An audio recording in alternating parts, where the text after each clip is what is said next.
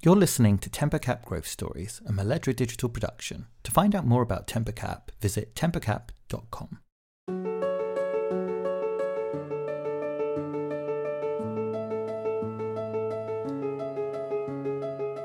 Hello and welcome to TemperCap Growth Stories. My name is Philipp Meindl. I'm an investment partner at TemperCap. I focus on our businesses in the DACH region, Germany, Austria, Switzerland, and I do that out of our office in Berlin. So what's TemperCap Growth Stories? TemperCap Growth Stories is a video series where we invite some of our most inspirational leaders in our portfolio businesses to sit down and talk about some of the lessons that they've learned running a business, scaling it, and really understand what growth means to them, some of the strategies and tactics that they employ to achieve growth, and then ultimately give an outlook on where they take their businesses in the future. To find out more about the series, please visit our website or go to our LinkedIn to find all of the episodes and some more information.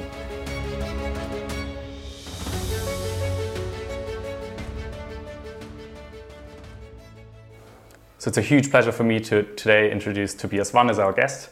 Tobias is the CEO of Xempus. Xempus is a Munich-based software platform for the distribution and management of insurance policies. Today, Tobias will be sharing some of his stories of running a company from the inside and hopefully some of the lessons that he's learned and also some of the challenges he's facing as he's scaling the business.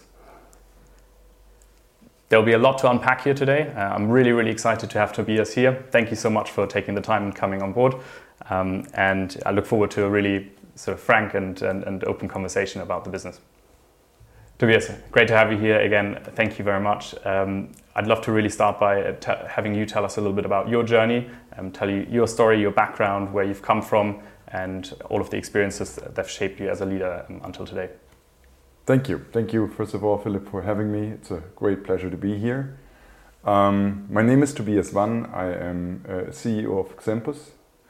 I started about 15 months ago in August of 2021. We are a provider for basically distribution and management of insurance policies, and we're proudly backed by TemperCap here, so thank you very much for that commitment and trust. My story is a story of, I guess by now, 20 plus years of technology.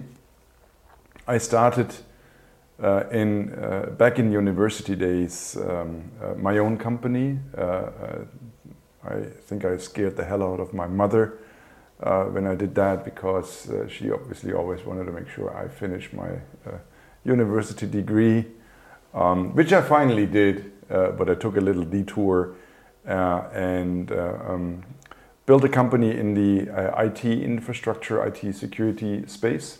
That was also my first time I got basically in touch with venture capital and the idea of actually taking on growth capital to build or to increase velocity and speed. We were finally able to build and sell that company to Verisign, which still is a large IT infrastructure provider in the US.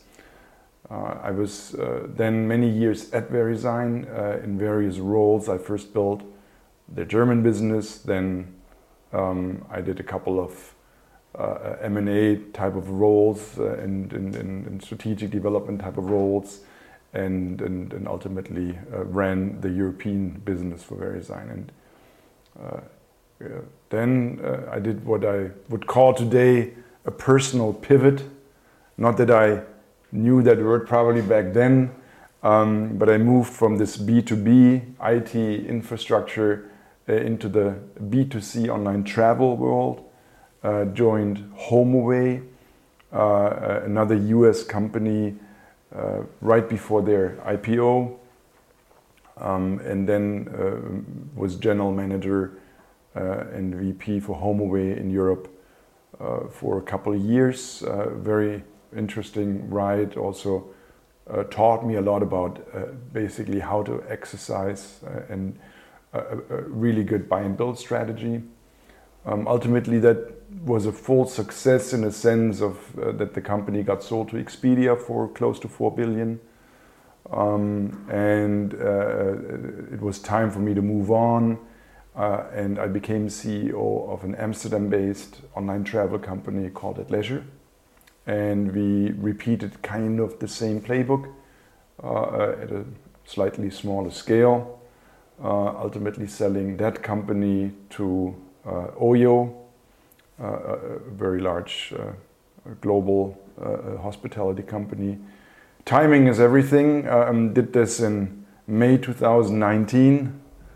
It's a word that we're all used to right now. COVID wasn't a word back then. I stayed up until mid of 2020, took a year off, and then, as I said, joined Xempus in 2021. That's a bit of my story. As you can see, it's been a bit of everything: entrepreneurship, it's B2B IT infrastructure, it's B2C online travel, and it's now the very interesting topic of insurance, insurtech, and the world of corporate distribution and management of insurance policies. Great, thank you very much. I think before we start talking a little bit about the business, I want to just double click on some of the experiences in your background. I mean, hugely impressive career that you've got behind you and obviously in front of you as well with Xempus. But you've come into Xempus now, into this business about 15 months ago as a CEO. You haven't founded the business. However, you've had the same experiences being a founder, being a CEO. What does this mean to you, and kind of how does this shape the way you run your business day to day? Not having started the business, and the different dynamics that come with this, having had all of those experiences. Look, obviously, when I was a founder, I was in my 20s, so that was an interesting way to start a career, and I mean this in a way that normally, if you do decide for a classic career, you start usually in some type of a specialist role, and you develop through the ranks. And what is also important and very helpful is usually in this type of setup you do have mentors along the way. Right, you have someone that likes you, that sees the performance you're delivering, that kind of helps you making the right career decisions and so on. When you start as a founder, it's exactly the other way around.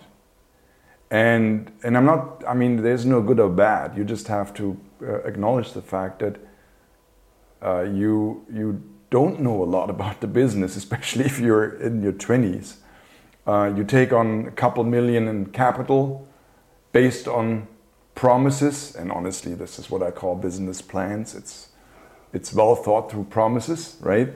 You start hiring people that are, I guess, at least in my case, older than you and have family and put a lot of faith in you and all of these type of things. And then you just figure it out along the way.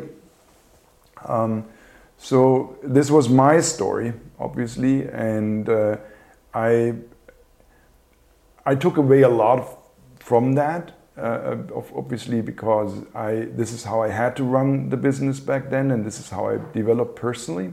And then I think specifically for me, I took some of these learnings and habits into my managerial career that followed. And I guess what helped me and what was always important for me and the roles that I had, that I, even when I was a CEO or GM or VP or whatsoever, I probably took a very entrepreneurial way of running things. And that worked out in the environments I picked and the companies I worked for. But it probably also completely limited me towards big corporates, consulting, right, investment banking, these type of roles, right? Because I would have totally failed. So I think this is a long answer to your great question, but I guess when you look at the personal development, if you look at yourself, always make sure that you know about your strength.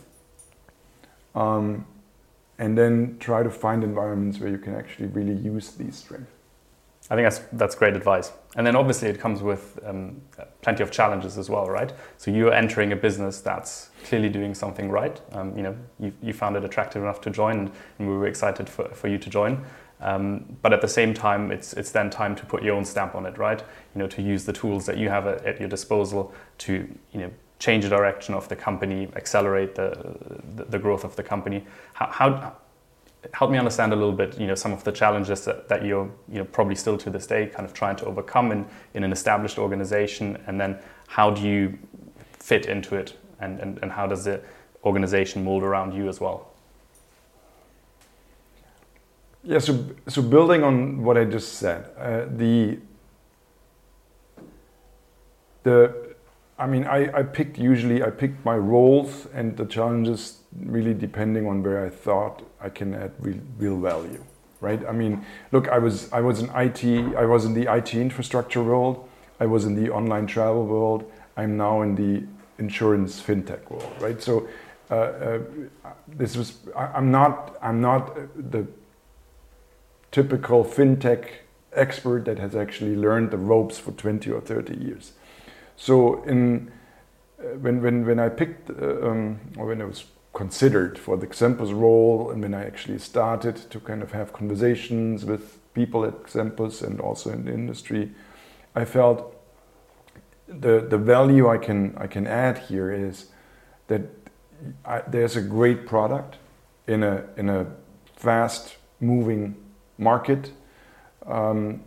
What sometimes fast-growing companies in these type of setups face is the challenge of structure and really how to kind of develop and where to place the bets, and making sure that you basically funnel your strength, and that's what I saw at Xempus, the opportunity to do that. I think with companies, you ask about general challenges. Companies that are in an environment like Xempus or in the previous companies I worked for, one of the biggest risks is that you are not focusing enough because you just have that many opportunities in front of you, and to kind of really make hard decisions and then decide to kind of walk this way is a strength that needs to be deployed in environments like that. I think great points. One of the things that you've briefly touched upon is, one of the strengths I think you bring into the business is that you haven't come from the insurance industry, and you've come with a fresh pair of eyes and lots of tool sets around technology. But it's a very complex industry that Xempus is in. Complex business model, lots of different stakeholders, large organizations, incumbents that you're dealing with. So I think bringing a fresh pair of eyes, having seen how to execute in other industries, actually is a huge advantage as well. And obviously there's tons of insurance experts in the business already, so kind of working with them makes tons of sense. I think just switching gears a little bit, for those not familiar with Xempus yet, it'd be great if you could give a little bit of an overview of the company and what they do. Perhaps from my perspective, it'd be interesting also for you to touch upon kind of the why. I think as an investor, when we start thinking about investing in businesses, that's kind of where we start. Why does this product exist? Is there really a need for this? Obviously, we look at numbers and we understand growth and we think there's something here, but we want to start with why. And actually, I think for Xempus, there's a huge why, right? Like there's a huge problem that it's solving, and an incredible need. It's not just sort of a software platform that's getting some efficiencies out left and right and sort of making processes a little bit smoother. It's all that, but really there's a huge reason behind it, and I think it's probably best coming from you and for the viewers also to understand what Xempus really does. Yeah, there's this famous quote, "Start with why," and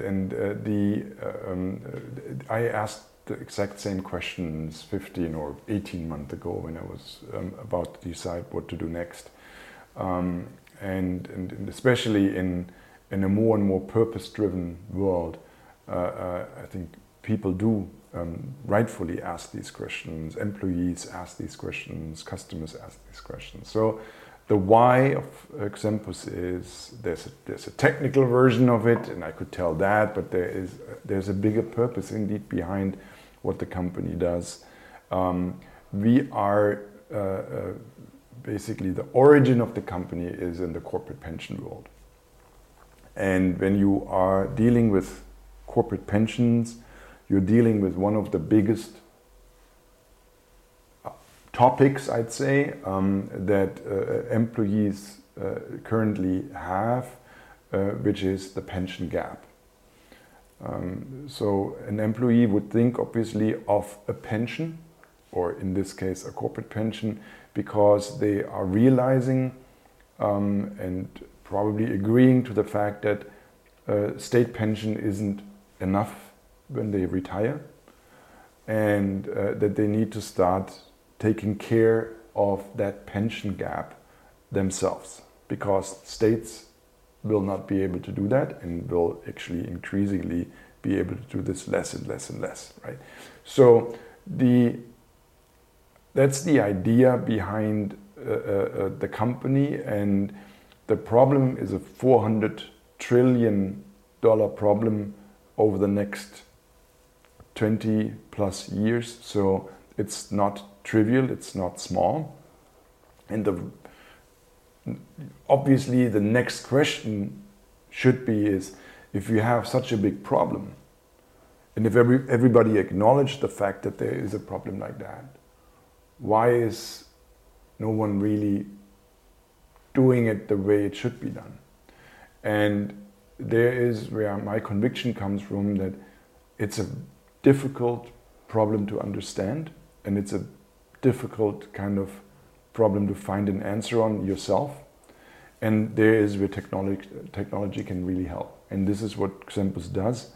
We are able to explain the problem to the individual employees much, much better than probably someone would be able to do when they are sitting down in a one-on-one environment with pen and paper and try to actually tell you what to do.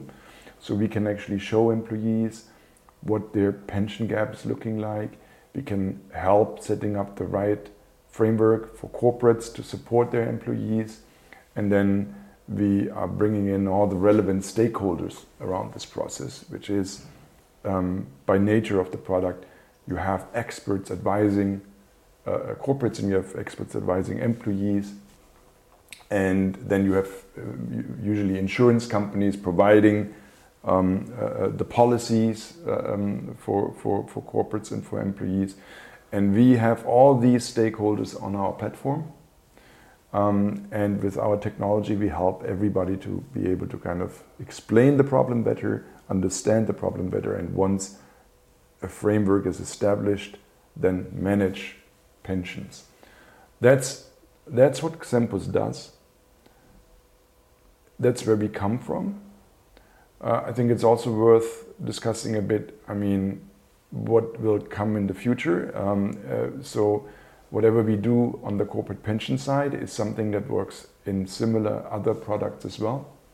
So you have similar issues on the health side, for example, where the coverage that employees or people have isn't really enough to make sure that you have the right and the full coverage. And again, corporate and the corporate framework is a really, really good place for coming up with protection here as well.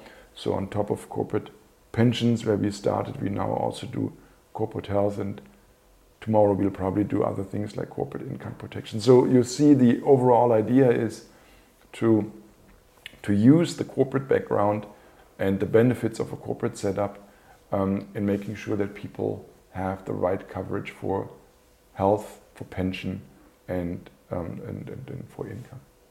And as you say, it's a large-scale problem that doesn't just exist in Germany. It exists in almost any country we can think of. And so that's why really technology is the right way to solve it. It has been tried to be solved purely by humans, and I think having technology that helps humans, because they are still very important in the journey, as we very well know. There's lots of stakeholders in this whole process. Technology is the one that can really accelerate this and kind of tackle this problem, right? Because the way it's working right now, it's obviously not working. Correct. So now that we've talked a little bit about what Xempus does and the business, I want to switch gears and talk a little bit about, which is an important part for you running a business. You have a board of directors, you have investors in your company, and understand a little bit how you view the relationship between investors and the operators in the company, a little bit their role, where they can really help, and when is it time for them, to know exactly what their place is and do the right things for you as a CEO. So we've invested in the business last year, I think in the middle of 2020. I'm a proud shareholder, and since then lots has happened. The business has raised over $70 million of capital, has accelerated very well, has strengthened its management team. And I think from my perspective, there's sort of multiple ways that you can approach it as an investor, and it really depends on kind of the stage the business is in, but then also the economic environment that the business is in. So sometimes when things are going incredibly well and there's a lot of momentum in the business and the management team is in a groove, I think it's important also to let management run the business and kind of go their path that they've set out. At the same time, when things aren't going as smoothly, sometimes this is the moment where investors can show a little bit of value add, become a sounding board for the management team, help obviously. Whether it's bringing great talent in or ultimately the most important one, bringing customers into the business and generating revenue. I'd love to get your perspective on this a little bit, but I think the single most important thing as an investor that we have, or the biggest asset that we have, is tons of data points. So you run your business and you're very, very deeply involved in the business and know every aspect of it. And we're always one step removed from that, but we have the benefit of seeing tons of businesses. So we have lots of businesses in our own portfolio, but then we go through hundreds and hundreds of companies every single year looking at them. And some of them might be facing the same challenges and might have solved them, or might have taken a wrong turn and are really struggling with that. And so for us, I feel this is sometimes where we can sit together and benchmark a little bit. How are you doing on this journey? Has this been done before? Is there some lessons to be taken from other companies that have faced this? So love to get your experience a little bit. You've worked with many different investors on different boards and different companies, and how you view that relationship. So I think you touched on a lot of very important things. I would want to comment on one specific item that you said.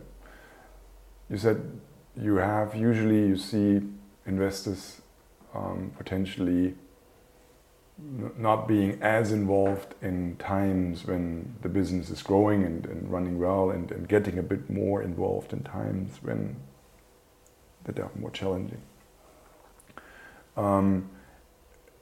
My wish in general for this relation between investors and management and operators is that you have kind of a modus operandi where you do work at the same kind of intensity no matter what time it is, right?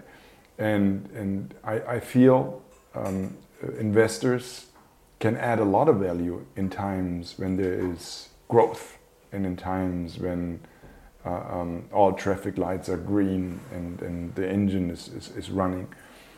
Because that's also where crucial decisions are made, and sometimes also mistakes are happening that can be potentially course corrected early. In the same time, I think there is a tendency, obviously, when things become a bit more difficult, to lean in too much from an investor perspective and say, I need to make sure that basically I take over control. So, and I've seen this in many ways and shapes and forms over the last 20 plus years. The best boards I've worked with were the ones that were really genuinely interested in basically what the company does and how they develop. Not just financials, which is another thing that you do actually see quite often in VC-backed companies, but coming in and literally trying to understand exactly what are the success factors of this business and what are some of the decisions to be made and these type of things. At Xempus, I feel we do have that, which is great. I haven't seen this in my career at every point. So ultimately, when I had a situation where I felt we were just talking about numbers and just talking about basically budget and budget achievement and these type of things, I try to kind of course correct. And what you can do, and this is an advice I would give to other CEOs and founders, is when you feel that these conversations are not as full or as holistic as you wish them, bring in people to the board that can actually put a different perspective on it. Bring in industry experts. Bring in people who are basically by their nature not folks that would comment on numbers, but folks that would comment on trends they see in the industry, or operators. They may have been operators in this industry and then come back and tell you or have good advice for you. So ultimately what it comes down to have a really, it's all about balance, right? It's balance in engagement, and it's also balance in content. And if you get there with your investors and with your advisors, you feel that, and all of a sudden a supervisory board meeting or whatever really becomes something that you're looking forward to, because it's a place where you can bring your questions and problems and you get the right answers. I couldn't agree more. I think we're huge believers in industry experts and independent board members on a board that bring a very different perspective, different experiences. So I think that's great. And I think what you're saying about sometimes the singular focus on financials, couldn't agree more. The reality is that it's somewhat of an output of the business, right? It's not going to the core of it. So if you purely try and on a financial basis to analyze what's going right or wrong in the business, you need to double click much deeper. And I think we'll talk a lot about product, which is hugely important later on in the session. So having kind of moving away from a singular focus on financials and actually looking at product and sales and operations and all of the other parts of the business on board level is hugely important. Yeah, you mentioned something that I'm actually telling my team a lot, which is we should focus on the leading indicators, not the lagging indicators. And revenue, bookings, even cost items are by nature lagging indicators. They are the result of something you do. So try to find out in your business what's leading, and so is it, for example, I mean, we will, I guess, talk about it in the later point. But is it the sign-ups you're having in your product? Is it certain engagement KPIs that you see? And if you know your leading indicators, those conversations become very, very different. And those are the hard things. Those are the painful questions sometimes it's to hard ask. work, yeah. So I think having talked a little bit about your journey and the partnership between investors and the company, I want to talk about some of the lessons that you've learned as well. And I think those will be lessons that are important to hear for other CEOs and leaders who are watching this series. So I'd like to start a bit with a growth mindset. So as we said, you've come into this business 15 months ago, and now how are you finding it to establish this growth mindset into a company, to really rally the troops around, this is where we're going and this is what we want to do, because that's not an easy thing. Yes, I mean, first of all, Xempus at no point up until today, and probably also not in the near future, will have had any growth problems in a sense, right? I mean, this business is growing with a CAGR of 100% plus, as you know, which is quite phenomenal for that size of the business that we have already. It's not a small company, it's not a startup anymore, right? It's already fairly significant. And so in a situation like that, it is mostly about what to do and what not to do.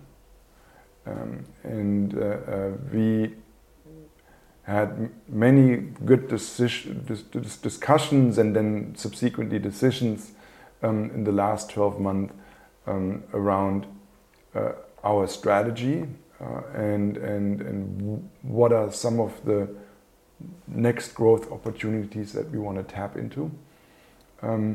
And it's, in my view, very, very important to take the time and kind of look at that. When you have a great product, what is your next adjacent growth product that you do want to develop when the first one is still kind of doing well? If you are in a certain market, what are the next markets that you potentially want to grow into? And the ability to actually stand back for a moment and get that overview from a product perspective, from a market perspective, which is ultimately growth, is super, super important. We have done that at Xempus pretty much after I started, and we then made some very clear decisions what to do, where to develop and what not to do. And this is, I guess, similar to any size of the company. You have a couple chips you can place, but when you do that, you want to really, really try to know as much as possible about where to place it and how much to place. So again, about focus, really. It's focus at the end, but for good focus and decisions, you need to have as much information as possible. That's what we did. It took a while. It was a process that involved many people in the company at all levels. We also discussed our thoughts with outside industry experts, with you and with other members in our board, and finally actually decided on a cadence of product developments and a cadence of market developments. And that's, I mean, that's what companies probably should do. What I've seen in the past, when you are in a certain growth track, you just sometimes don't take enough time to kind of think about this. And that's an advice I would have, even in your most successful month and quarters. Take time out of your business, sit down, look at the overall market, the environments, make sure that you know where the company is heading, that you potentially can still course correct. And so you've talked about product quite a bit in this section, and unsurprisingly so, because you're a product specialist. I'd love to kind of double click on that a bit and just understand a bit how you see that great products drive growth, really. Because on the one hand, you'll have some businesses with teams that have operational excellence, and they're machines in just scaling products and sort of driving growth with that. But if you could choose one sort of as a fantastic product versus operational excellence and sort of an execution machine, what is it? Where do you start? I'm sure you probably already guessed the answer. It's of course it's both, and of course you should. I mean, you need to find a good balance between developing a product and developing it fast, but still make sure it's actually it works, right? In the world of product, and with product we mean in this case obviously technological products, you always have to start with the user, with the consumer of the product, and that may, I mean, for most of you that may be a logical thing, but for example at Xempus, the user of the product isn't the one who pays for it. The insurers pay for it because we basically create this activity on our platform that is interesting to insurers. But the ones who are working with the product are agents, corporates, employees. And as you can imagine, there is a conflict in this setup. Creates a lot of setup, tension in it. right? Because an insurer would potentially come back and tell you, look, I pay for this. I think it should look like this. And then you, as a company, have to come back and say, no, I mean, I can... thank you for your input. That's what you should probably say. Thank you for your input. And I have some good evidence because this is how I am observing the users on the platform. And I can tell you this is information that you should know. And then probably from there on you build the roadmap jointly, or at least you can explain it. And in a situation like that, you have to deal with this conflict, but ultimately you will be paid for the success you have for the users. And one advice clearly I have: you can never build a product against your users, because this is an uphill battle. You may be able to be successful in the early innings by just having a great sales team, and they can just go out and sell something that isn't perfect or optimal. But over time, as you grow, this will become impossible. So these type of developments, these type of conflicts, is something that corporates have to deal with, and companies like us have to deal with. But it's solvable. It just needs effort. Sure, and it's obviously you have to strike the right balance between having a vision for the business and then listening to what users want, right? But ultimately, you just have to start with the user. That's the key. Right. Now, we're entering a period of more economic uncertainty now, and the next 12 months will look vastly different than the last 12 months. In our industry and in our space, the growth at all cost mindset has been very prevalent in lots of businesses and for lots of investors as well over the last 12 months, and that's been fueled by zero interest rate environments, and all of that is over to some extent now. And so I'd love to talk a little bit about how do you find the right balance between growth and profitability, and profitable growth, looking at capital efficiency in a business, and how to kind of move the car into the right direction as you're driving it. So, as you can, as you know, and I think specifically in environments like this, you need to have as many conversations as possible, as early as possible with your investors. Mm-hmm. Right? I think this is important in all times, but in this time specifically, try to actually sit down with your investors and also understand a little bit, what are their constraints? What are their view on the business? Because if you are not yet profitable, and I think this is the case for many of the growth companies, you better want to be aligned on that front. In our case, obviously, we have a path to profitability that was laid out even before times had changed, right? We had these discussions already 15 months ago, and we've subsequently just kind of executed on that plan. But I do understand that in other companies, there has been a much bigger focus on growth at all costs, as you call it, that needs to be corrected now. Ultimately, I think everybody needs to be able to kind of show that path to profitability, otherwise you are a charity.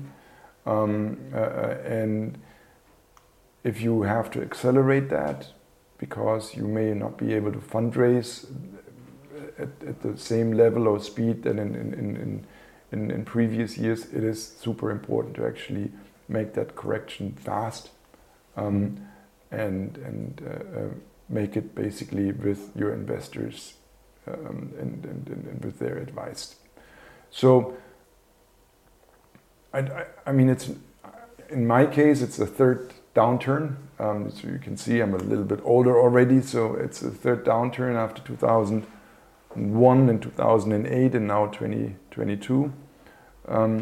but I can also tell you I survived all three, and my company survived all three.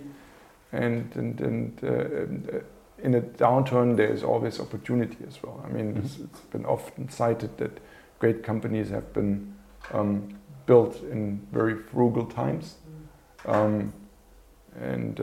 Scarcity brings clarity. It's another very, very famous quote that I really, really like. So also see this as an opportunity to kind of really make sure you know where you want to head, and then cut off what may potentially just be a distraction. I think it's great advice, and there'll be plenty of viewers who are listening to us who are aspiring leaders or running their own companies, CEOs.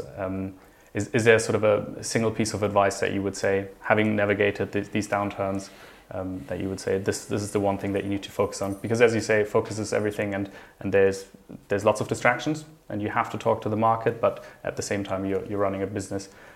You're managing your stakeholders, you're managing your board, your shareholders ultimately. Is there one piece of advice that you would give to somebody who might have not had the pleasure of going through many crises before? Not sure if it's a pleasure, by the way, but the one advice I have, and I think this is the most important thing for you as a leader, a CEO, a founder in these environments, is you have to take as much time as possible to explain to your employees, and to make sure that not only your board is involved, but that literally your employees and everybody who are working with you every day understand what's going on. In an environment where everything goes well and to the right and to the up, you can potentially, I doubt that by the way, get away by not communicating on everything. You definitely don't get away with this in crisis times. So my advice is always over-communicate, but in these times over-communicate, in the sense of that you appreciate the uncertainty, that you may or may not have all the answers, you probably don't, but that you are obviously working hard with everybody involved to kind of find the right answers, and make sure that the employees and your partners are able to kind of ask all questions, and just acknowledge the fact that people are sometimes scared about stuff like that, especially when you read about layoffs in the tech world every day now. And be honest and be early in the way you communicate. You read a lot about like these technical and financial advices in downturn times. Just looking at the last 3 crises I went through, this is what I think is the most important thing you need to do as a leader, because you are leading the company, you are the CEO. The people look at you for your reaction and for your explanation. So transparency and honesty is critical. I couldn't agree more. Great. Perhaps one of the things we haven't spoken about yet is to get a little bit into the nitty-gritty of kind of building a growth company and managing it, some of the tools that you can use. And I know you're a big proponent of this. You've done tons of work in Xempus and in your previous companies on this. Maybe you want to talk a little bit about some of the actual elements of toolkits that you can bring in, methodologies that are well established in the industries, and how you've weighed up some of the different potential methodologies in your past and what you've seen and what works and what doesn't. Yeah, I mean, the great thing about technology is obviously it usually provides you with limitless data and ways to kind of slice and dice the business and the activities. The problem with technology is that you can probably spend the entire week and the entire month behind your screen looking at data.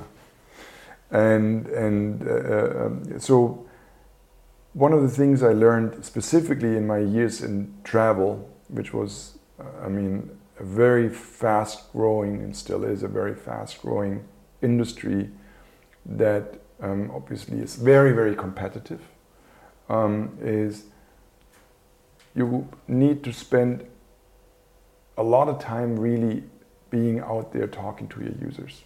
Mm-hmm.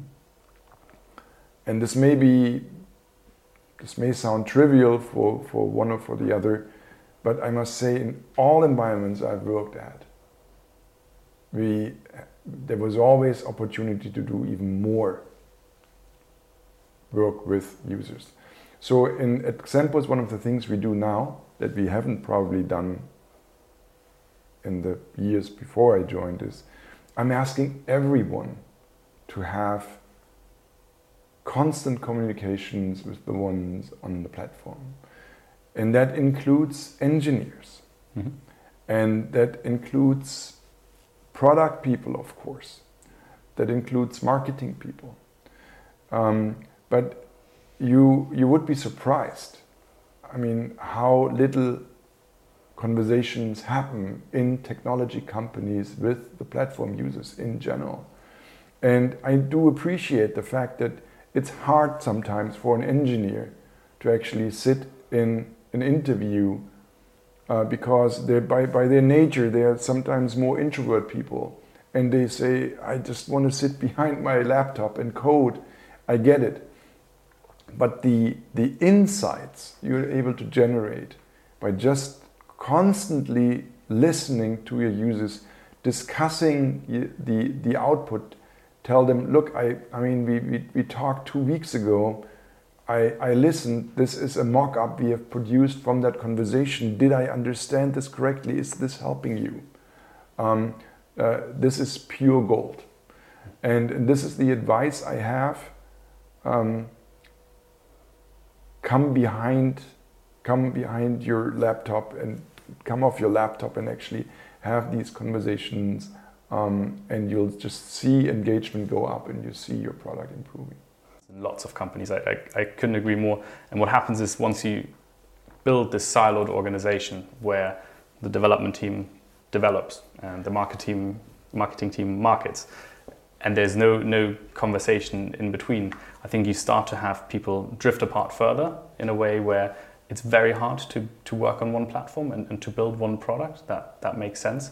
And so I'm entirely with you. Only very few companies get this right. It's probably can count them on one hand, to be honest. Great.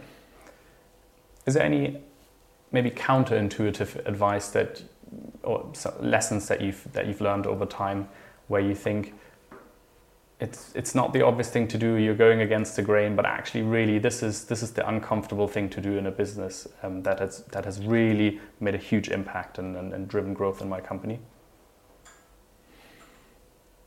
Yeah, it probably relates a bit to what we discussed before. It may sound counterintuitive to some people in times where a company is growing really, really fast and where all signals are green, to make sure that you pause for a moment and reflect on, is it the right path we're going? Look back and actually make sure that you have still everybody on the bus from your employee perspective. This is something I've seen in all growth environments. Clearly, like with Xempus, this is a company that grows 100% year over year. Just make the math. If you have a few people that have been with you 3-4 years ago, they have started in a very, very different environment than you are in right now.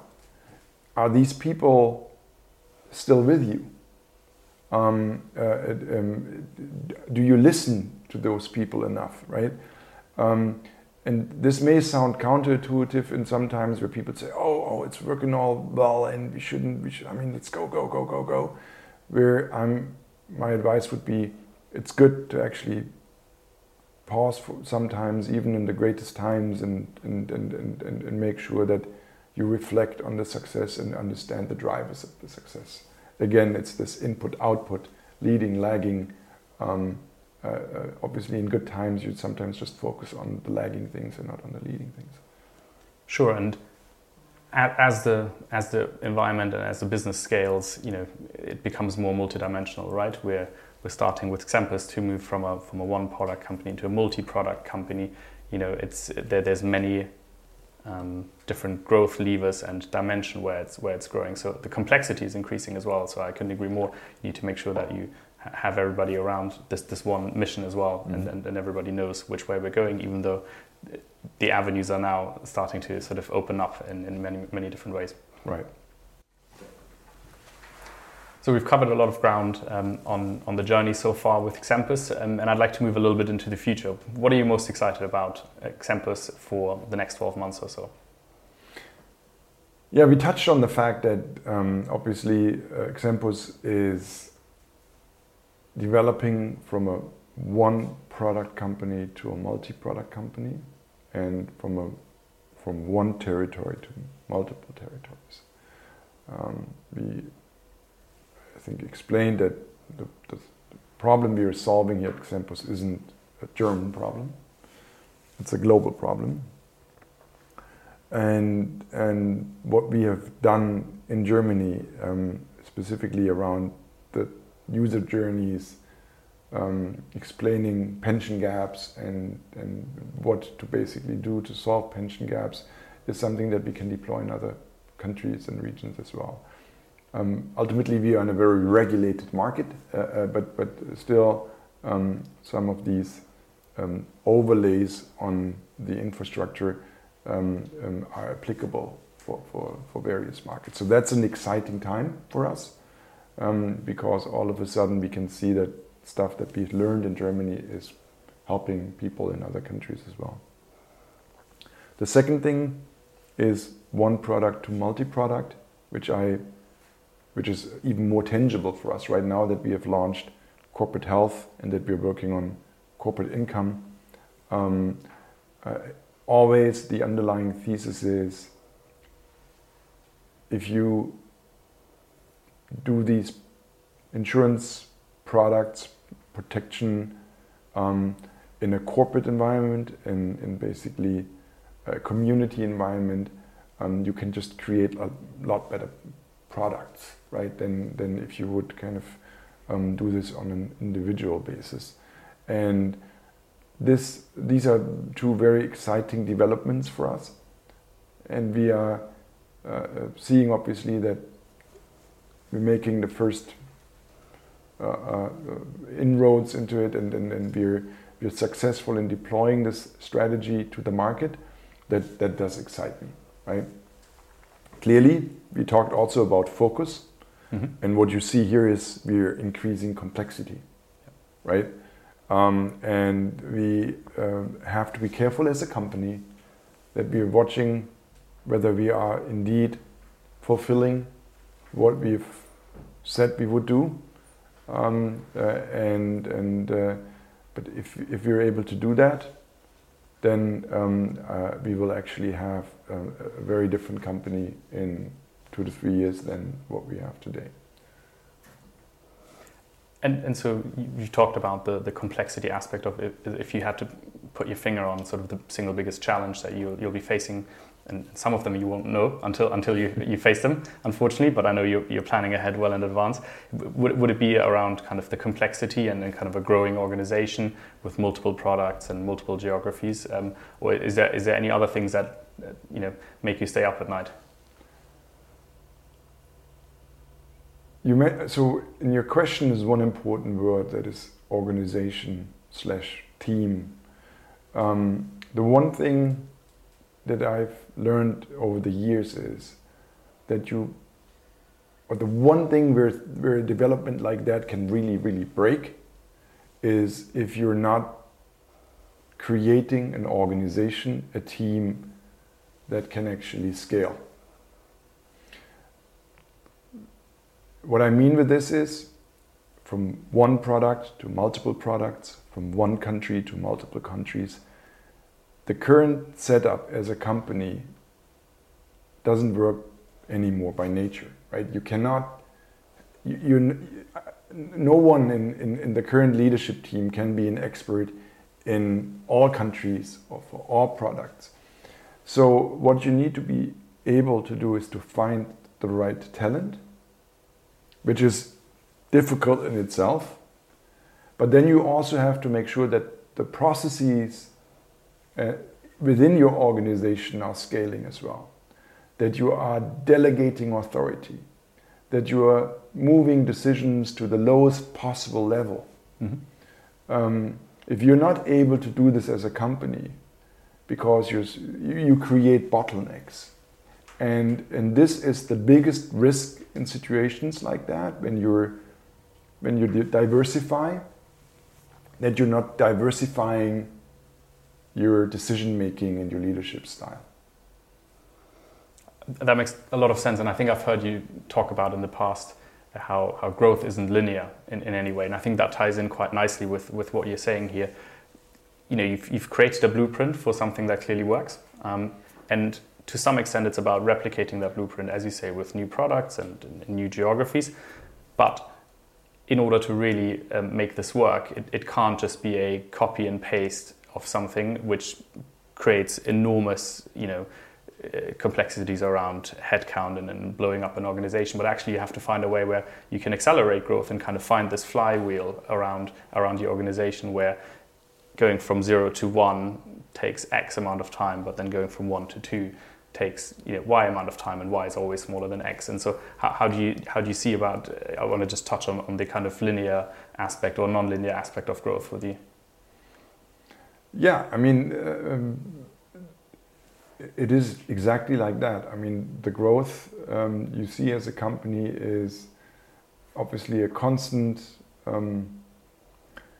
it's an equation basically of constantly trying out, finding ways that work for your users, and then obviously you need to be able to monetize that. And I mean, in almost all cases I've seen in the past, I mean, you don't get it right in the first place. And you need to be able to fail fast and course correct, even if this means that you potentially let go of ideas that you have invested money and blood and tears and sweat.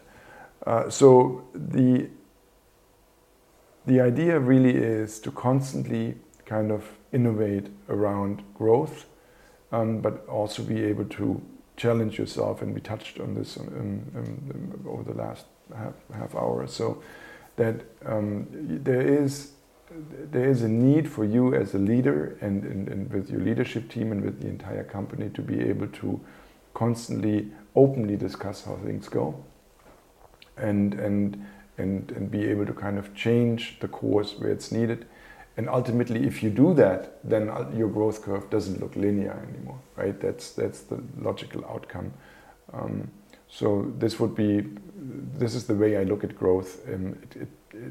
It is usually just to a large degree also trial and error, and you need to kind of acknowledge that. Couldn't agree more. Perhaps to step back a little bit from your own business, and you're a lover of technology and products. Are there anything that you're seeing in the market, any developments that really excite you for the future? We've had tremendous advances in technology that are all being put into place into businesses like Xempus now. We're seeing more advances within machine learning and then Web3 and all tons of things that are happening that are sort of maybe disconnected from the economic environment that we find ourselves in. Are there any exciting technology advances that you expect to take advantage of over the future? I think I see two general trends that I really like. First of all, I think there's more and more companies understanding that usage and user-based product development is the recipe for success, right? And disruptors of certain industries or products or procedures or whatsoever, they are more and more just taking the eyes of the user and of the consumer, and they're building great products around that. This I just find fantastic in itself, because I mean, look at your day-to-day life. I mean, how are you using technology today? So many things just have become so easy and so intuitive, right? And but the thing is, this is hard work, as we all know, right? Making things easier, making it less complex is a lot of work. So this is one thing that excites me. The other thing that excites me is data, and the amount of data we are able to kind of generate with technology, and how to use this data in a meaningful way for the user, for the consumer, right? In our case, I'll make an example. Obviously, we're doing thousands and thousands of consultations for pension on our platform, and we're collecting lots of interesting data around that. What it allows me to do is that I can tell any specific person today, knowing what job that person have, or whether they have kids or not kids, whether they're married or not married, what age they have, where they live. We can give some general advice already that helps them frame the problem. We could say, Tobias, someone of your age, with this background, married with kids, usually does this. And then you have a starting point in a very complex problem that you can relate to. And all of a sudden, you can actually make choices based on this information. So if information is collected and used meaningful, it can help reduce complexity, and it can help make decisions faster. And this is also a way of building better products. So these two things are exciting me, and I can see them working every day in some way, shape or form. That's great, and I can tell you've got the passion for it, and ultimately it always boils down to what's a better experience for the user, right? As you say, the use of data will ultimately make the user experience 10 times better, and they'll understand what they're doing, and that's great. Well, thanks very much, Tobias, for being here. It's been a huge pleasure for me. Thank you for sharing some of the wisdom from your career. There's plenty of exciting things ahead on the road. So at TempoCap, we're really excited to be an investor in Xempus and be along for the journey with you and the rest of the team. Thank you for having me, and thank you for TempoCap's trust in Xempus. If you want to find out more about Tobias and Xempus, please visit the website at xempus.com and check out their LinkedIn. TempoCap Growth Stories shall return soon with a new episode with more exciting content from leaders in our portfolio. In the meantime, if you want to listen to more content, please visit our website, sign up to our newsletter, and follow us on LinkedIn.